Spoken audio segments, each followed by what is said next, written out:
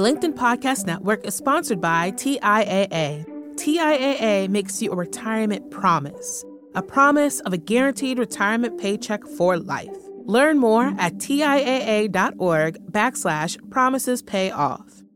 LinkedIn presents.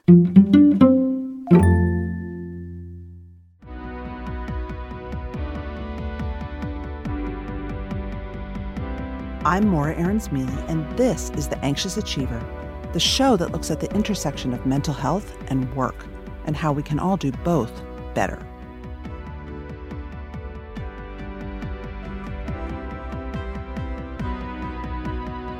So in my job outside of interviewing people on this show is to go to companies and organizations and talk to people about changing our perception of mental health and work, and working with leaders who are managing their own anxiety and other mental health challenges. I work in big companies, small companies, government agencies. I love working with organizations that take mental health seriously and are open to change, right?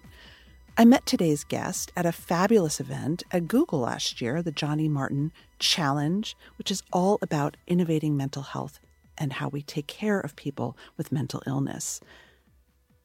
Anthony Hunter was there as a student, and we got to talking, and I just was taken with him.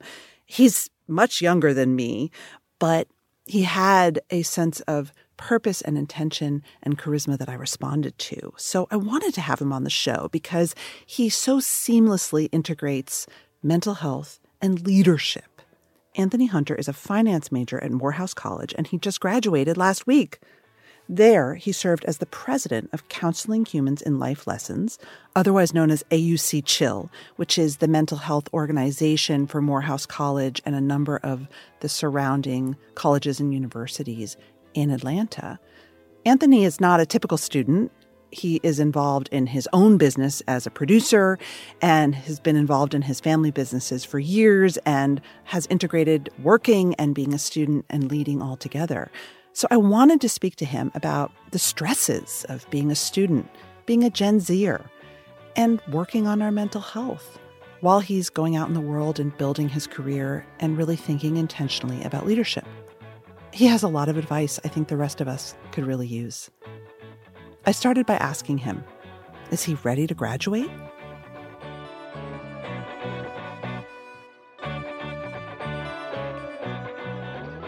You could say that. The word ready is a fun word. People often ask me, what are you going to do after college? And I say, what I've been doing.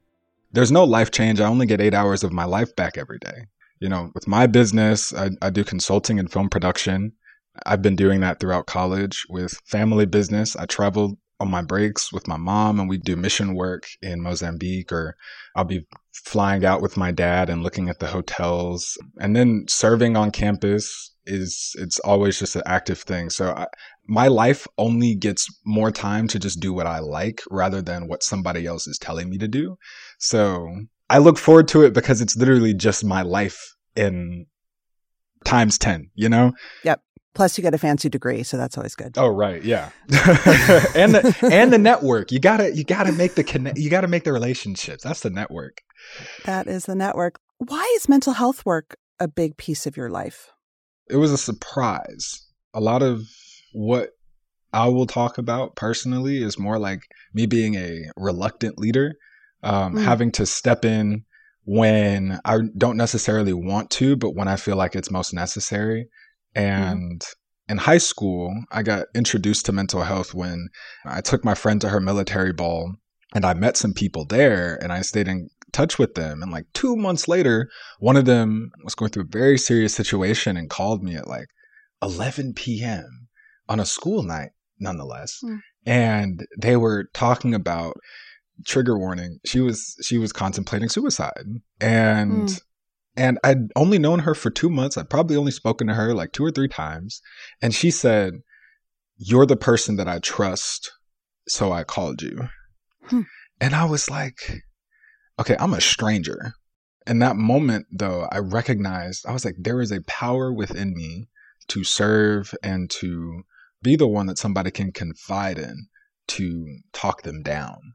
and to offer the right solution. And so that carried forth into me when I graduated and I got to Morehouse and I found Chill. I was like, I'm going to serve. This is going to be one of the organizations that I'm a part of, and I'm going to make sure that nobody has to feel like they're alone in those moments where they're in crisis. And so our job as an organization is to bridge the gaps between the students and the counseling center, but also to coach and train students in communication skills, leadership skills, and the skills necessary to succeed not only in college, but in life, counseling humans in life lessons.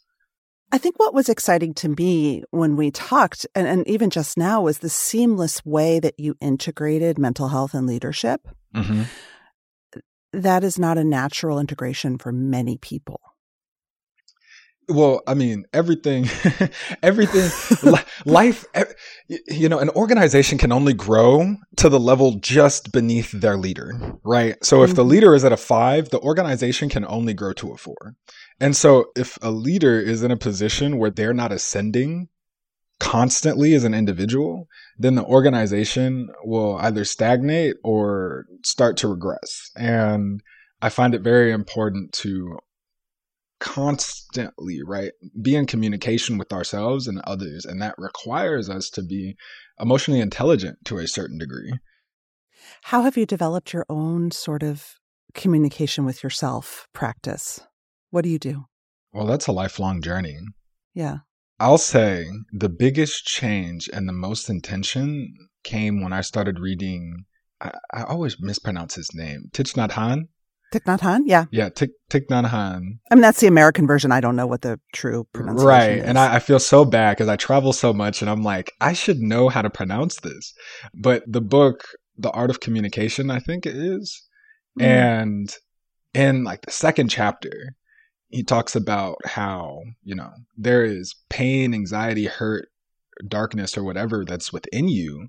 And a lot of people like shove it away. They push it away when the best way to actually deal with that, our shadow self or the side of ourself that we don't like, is to embrace it like it's a child. And at the time I was, and this is just last year, actually, my junior and sophomore years in college, I was very, very depressed, suicidally depressed, actually, during my sophomore year. And when I read that, I was like, that's why I haven't been taking care of my inner child. And I went through a lot of work to write down and define if there are any, I'll say, breaks in my personality. And I really got it down to my inner child, me, and my shadow self. And I have a name for all of them. My inner child is Anthony because I grew up going by AJ. So AJ is grown me, and Wolf is my shadow self because Wolf is also one of my nicknames. And so now I can just go and I say, am I acting out of a place of fear? Well, that's probably Anthony because Anthony is a child. Am I being too cocky? Okay, that's AJ. Am I being angry? Okay, that's Wolf. And Wolf needs to just breathe for a second. And yeah, and so I had to make a distinguish because I need to understand my internal dynamic. So Anthony always checks Wolf because the child is the one that shows the most love to the darkest parts of us, the hurt parts of us. And then AJ is the one who has always been the one that's experienced the pain, the hurt, and whatever. So he's got the calluses, he's got the scars, he's got the scar tissue, he's tough. Anything that needs to happen right now, it's like shut off all emotion and be AJ. Anything that requires a lot of emotion, shut it all down and be as emotional as possible or as creative as possible as Anthony. And if I really just need to be that dog, I'm Wolf. But your creativity lies in the child. I mean, it's in all three because creativity is connecting the dots with what we see in the world and what we see in our imagination.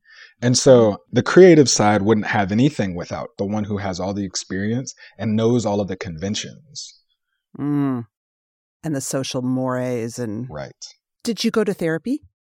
I did seek counseling this last year. I as the president of the organization, I was like, I can't practice what I preach if I'm not getting therapy. So I got counseling at Morehouse this last year, not because I needed it, but because I felt it was necessary to see how it could help me. And I realized that even if you're all good, generally, that conversation, that vent session, that connecting with somebody and talking about the future and all the things that you're looking forward to is so important to, I guess, greasing up the machine, and keeping it operated. Yes, and building insight. I think therapy is the best leadership tool you can have, to be honest. You came of age, though, during the pandemic. You were in college during the pandemic years. And I'm curious, you said that, when you were a sophomore was the worst and you were extremely depressed. Do you think the pandemic had a role in that? Oh, no. And you're going to think I'm silly if I tell you why. No, I never judge. No, I know. I'm just kidding. My freshman year, I met who I would call my college sweetheart. And when I got into college, I was like, I'm not going to date. I have my own business. I got to focus up. I got to get ahead in school. If I get ahead, I don't have to catch up. And if I stay ready, I don't have to get ready. And I wasn't dating, but I met this amazing young woman and we had built up our relationship. And I was actually very against being in a relationship because of those very reasons. And like around spring break, my freshman year, or our freshman year, she and I had both just really confessed our love for one another. And we had been through the motions for a few months, talking about whether we're going to commit to each other or not. And we did. And I decided, I was like, I want to take a chance on this relationship. I date to marry. Like, if I could marry this girl, this would be like everything. And she and I were together for the rest of the year. And it's so crazy because the next 2 weeks from then, the pandemic started. They shut down everything. We had to move off campus. And so every day during isolation, I was on the phone with her, FaceTiming, looking at her, being nothing but in love. And I used to say that was the happiest time of my life. And when we broke up, I felt like, wow, I am probably the worst person in the world. How could somebody this amazing not want to be in my life anymore? And so for the next year, I was battling with how terrible I thought I was as an individual. And that really was like when I recognized the wolf. And I have pictures on my social media of what the wolf looks like this grotesque black and red monster who would show up to haunt me in my sleep. And I couldn't sleep for months because I felt like the wolf was coming to kill me, And yeah, it was bad. It was really bad. On the bright note, I've learned to love the wolf. He is my superpower now. But did she break up with the wolf? She broke up with me. As much as I separate the three personalities, those are still all me. Yeah. And I had to recognize why. I had to recognize where I needed to heal. I needed to recognize where I needed to grow. And I feel like both of us needed to grow as individuals anyway. I mean, when I tell the story, I even said, I didn't think we were ready to get together. And that's not just me. That's also on her part too. Because we weren't going in the right direction. We weren't going in the same direction, or we didn't know that we were going in the same direction. And so that already bred, I'll say, a misalignment that breeds tension, So from the jump. Yeah. I think you highlight a point though, that our love lives, our relationships, they can take over everything. We can't compartmentalize. Mm-hmm. I would imagine that school was very difficult for you at that time. Work was difficult for you, right? Or were you able to keep going? Yeah. So I hated every moment of doing classwork, other than maybe a couple classes with some of the teachers that I really liked. Most of it, I really was worried about crying while on Zoom in a class. And so I'd have to turn off my camera. And I hated teachers who were like, keep your cameras on. But one class in particular, my sophomore year, was personal leadership and development. Lawrence Henderson, Dr. Lawrence Henderson now.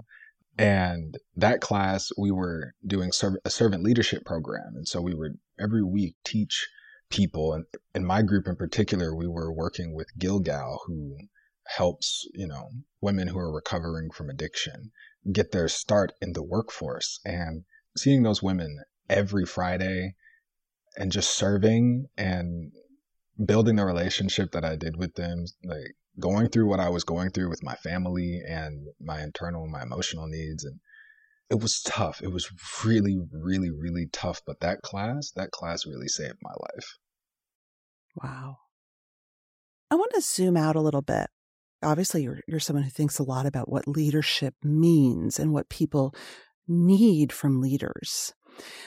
When you look around at leaders today, people you've worked with or professors or bosses or coaches, I don't know, what have you seen that has worked for you and that you've taken in as maybe this is a role model?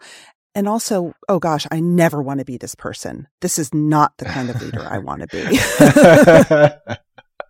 That's so interesting that you say that, right? Because everybody has a leader in them. Everybody is a leader in their own right. And the idea that some people are leaders and others are not is such a misnomer. Yeah. I feel like that's like the best place to start. My whole journey with intentional leadership really came with recognizing that everybody has a different leadership style. Everybody is led differently and everybody leads differently. And I had to figure out how to open myself up to just being able to learn from other people. It became about humility. It became about not leading, but to serve. And servant leadership became the calling, because if I can figure out how to serve the people who work for me, then they could work with me forever as long as we're doing what we're supposed to be doing. I always look at my mom. My mom, as I said, started a nonprofit organization in Mozambique. It's called Mission Mashangulu. So I always look at my mom. My mom is my hero. My mom is my role model. And it's if anything, I'm going to serve, and that's what I'm going to do.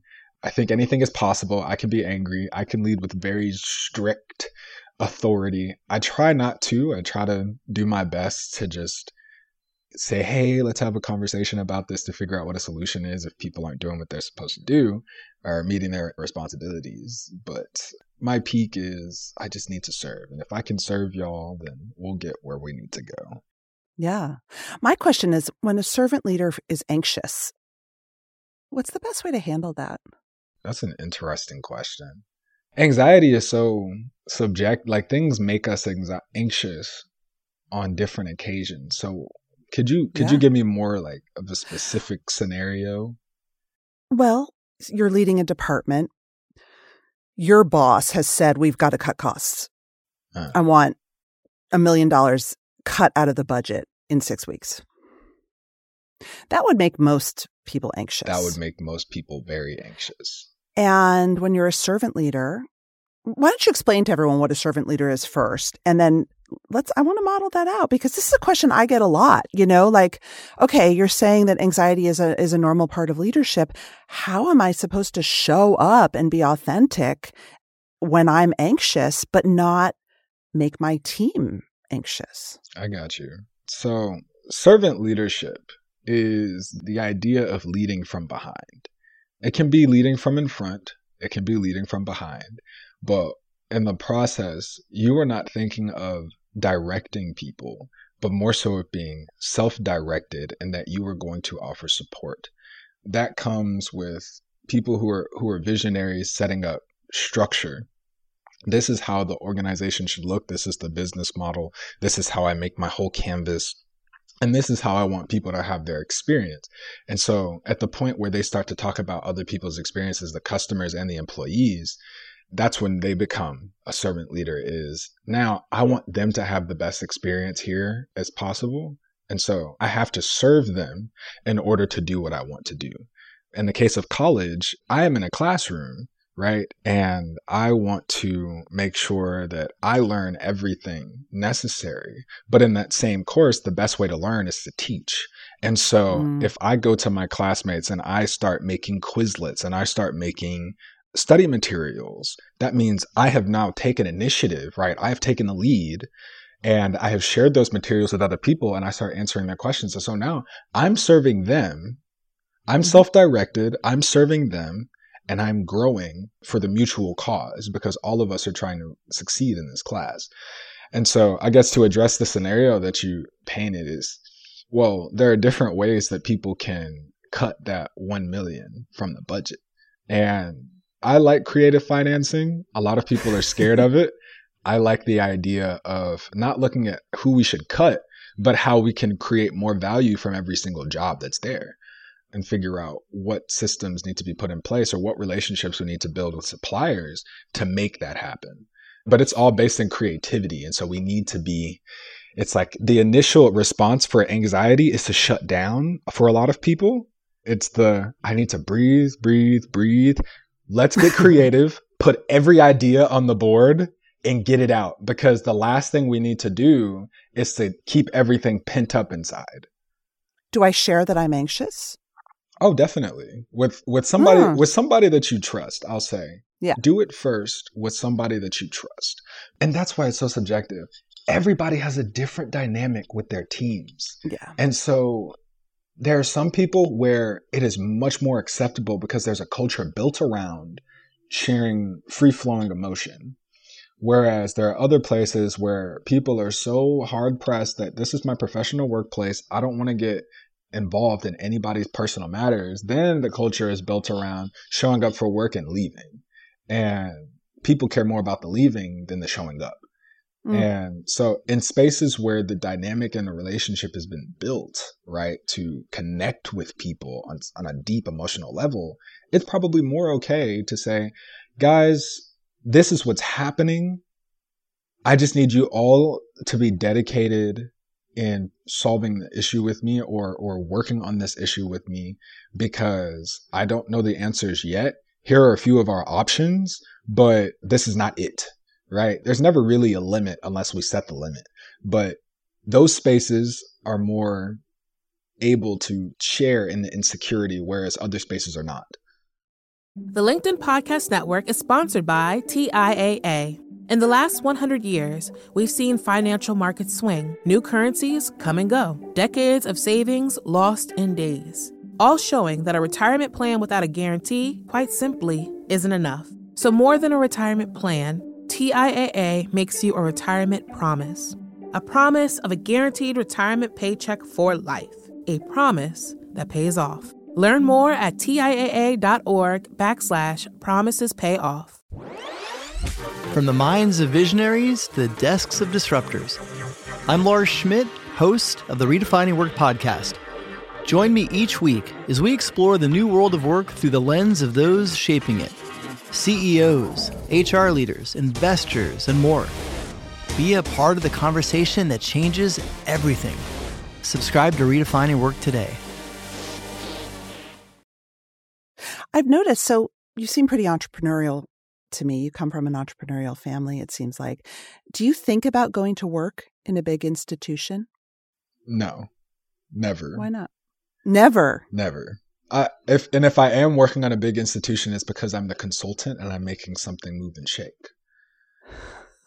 I mean, I'm about to graduate from Morehouse, so I've made it a rule. I was like, I'm never going to just give money to Morehouse. But if I am going to invest in Morehouse, it's going to be creating a program, and it's going to be a self-funded program so that we can kind of bypass the bureaucracy, so that we can serve students as best as possible. We can serve the alumnus pool as much as possible and get into it. And that would be me serving in an institution, but I would not be hired by that institution. Do you think you're representative of your generation in any way? I mean, we read a lot about a distrust of institutions, certainly of corporate America, among younger generations. It's not even that I distrust the institution. It's that I do trust the institution. I trust the institution to do what they're going to do or what they have done historically. Yes. I've always been an outsider. It's hard for me to have conversations with a lot of my peers that I feel are meaningful to myself, which is why I've had to find value in what other people value. I wouldn't think that I'm very representative of my generation. But when they say, Gen Z doesn't want to work, I'm like, well, I want to play, but like my play is like figuring out how to make $1 million by the end of the week. And so I'll play with you. So it's like, I have to put in a lot of work I have to put in a lot of work to make that happen. But for me, it's like, I'm really just a dog trying to get a bone. Like, well, I think it's hard. It's hard these days to look at our institutions, our corporate, our business institutions, and think, yes, that feels like me. Oh, yeah. It's hard. So a big piece of your work in university has been working with people around their mental health. I know you just said you don't feel representative and you're an N of one, but I do want to just talk a little bit about Gen Z and mental health writ large, Okay. because you must have a viewpoint on it. You know, one of the things that I hear from leaders who are typically not Gen Z, right? Most of them are Gen X, late millennials, Gen X, early millennials, Gen X, boomers even, is that there is a sense of Gen Z is very into mental health. Mm-hmm. Gen Z is very into feeling the feelings in a way that is almost distracting or detrimental, or that makes older people distrust because they weren't raised that way. I want to hear from your perspective what the students you've counseled and yourself think we need to know. Like, what are we getting wrong about this? That's loaded. So it's true. My generation is definitely into mental health, and I didn't realize how much so until I saw the freshmen coming in last year, my junior year. And people were like, oh my gosh, yeah, I'm into mental health. Like, this is cool. And it's like, oh, I listen to podcasts about this. And and it's so interesting though. Our generation, in which I feel like several generations shared this idea where it's like mental health is important, but self-help books are weird. That's what I've gotten so far. It's like, wait, so you're telling me that mental health is important, but then the people who put it in books and make it about personal development have quite literally been ostracized by young minds who don't understand what the content of the books are. It's that most of it is all about serving other people. Wow. Well, I will say also, like, self-help culture has now merged with like new age culture, with wellness culture, and it all feels a little bit. It's murky. Yeah. It's definitely murky. Not serious. Yeah. I will say my least favorite thing about hearing my generation talk about personal development and mental health is this idea of, and this is the space where we do promote it, but mental health breaks, not as a break for us to just like grow and to heal, but like a mental health break being used just so that somebody can go out to a movie. Do people do that? Oh, definitely. And I understand that your mental health is important. I understand that you're going to get the work done. My thing is, you're taking a mental health break now while you're okay. And then when you're in a crisis, you need the mental health break and you're going to be pulling your hair out. And you could have done that work in the 2 hours or 3 hours that you spent at the movies. And then the subsequent 4 hours that you spent at a party and hanging out with your friend. It's like investing, right? Like people who get in for the short term get a marginal gain, whereas people who are in for the long game get that 10x return. Yeah. And so I often see that as it's the investing principle. It's you know, they're fast in and they're fast out. It's like, I'm going to take this mental health break to have a really quick, short win, and then I'm going to be losing for most of it. And that's definitely been something that I've paid attention to. And I've tried to push people to work on their schedules and to have very healthy, dynamic schedules that address their sleeping habits, their eating habits, their snacking habits, their exercise, their fitness work, and their priorities, prioritize the work that they're doing. And so what institutions like schools are failing to do is to teach students not only how to learn, but how to implement those practices in their everyday lives so that they can be successful. I mean, statistically, your generation has terrible mental health compared to previous. I mean, it's the numbers are bad. And there was a recent study of young people out of the Harvard Institute of Politics. It said that 55%, and I think it was 18 to 29-year-olds, had depression or anxiety. That's a really high number. So something is not right.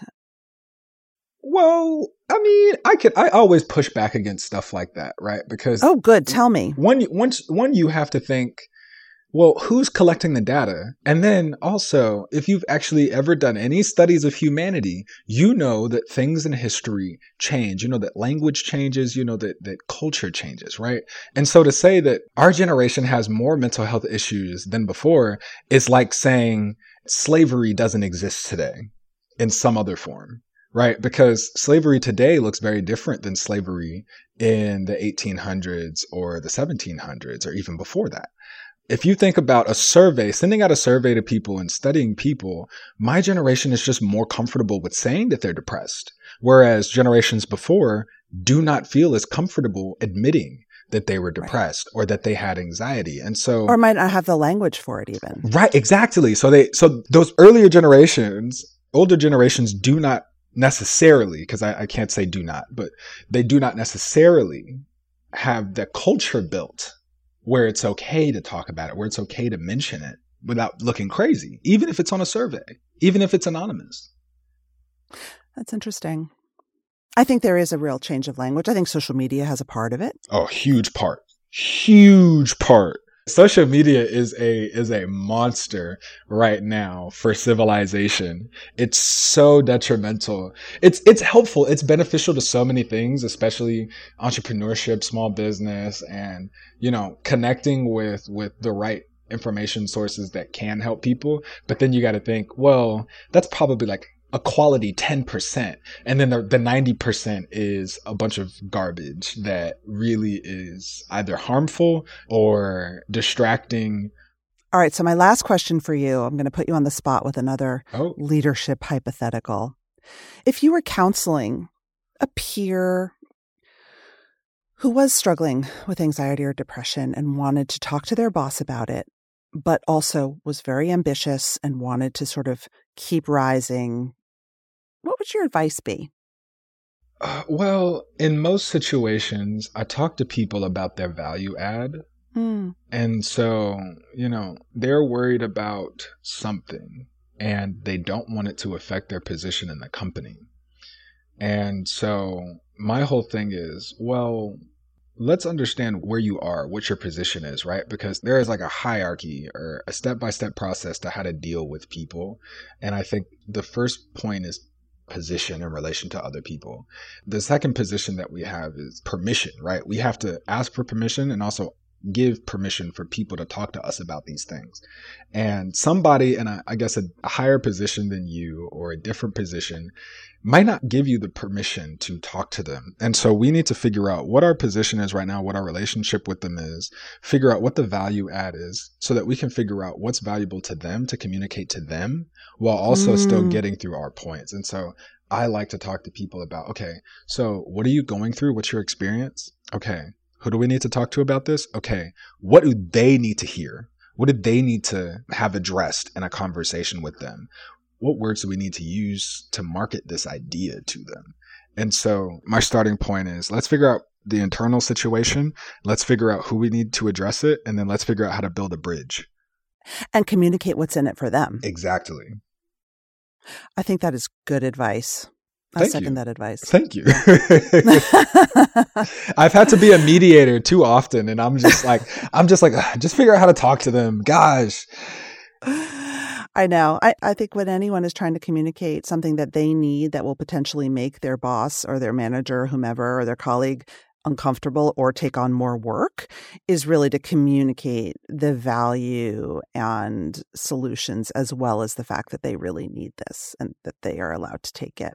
No, literally. And that's actually one of the most important things about love languages. And we didn't even get into love languages. My generation loves love language. Like if you walk anywhere, they're like, what's your love language?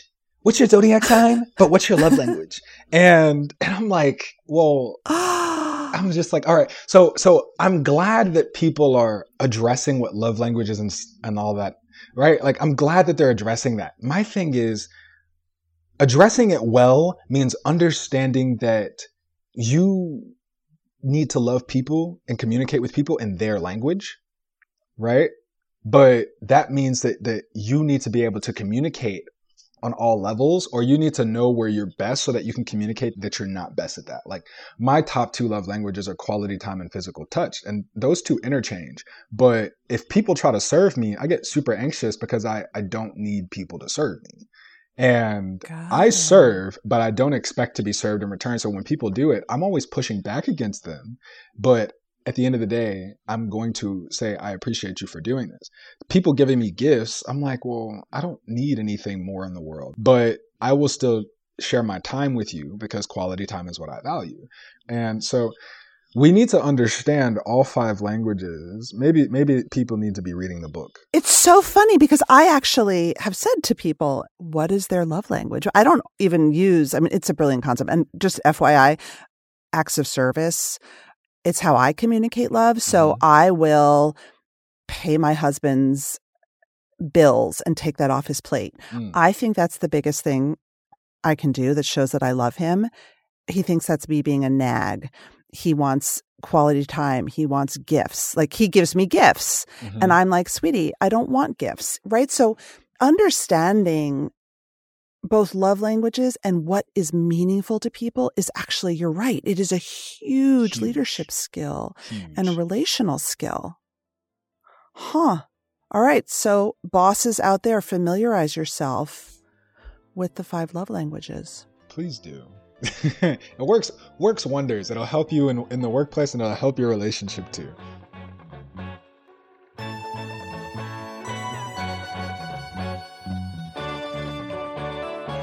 That's it for today. Our show is produced and edited by Mary Dew. Our assistant producer and sound engineer is Nick Krinko.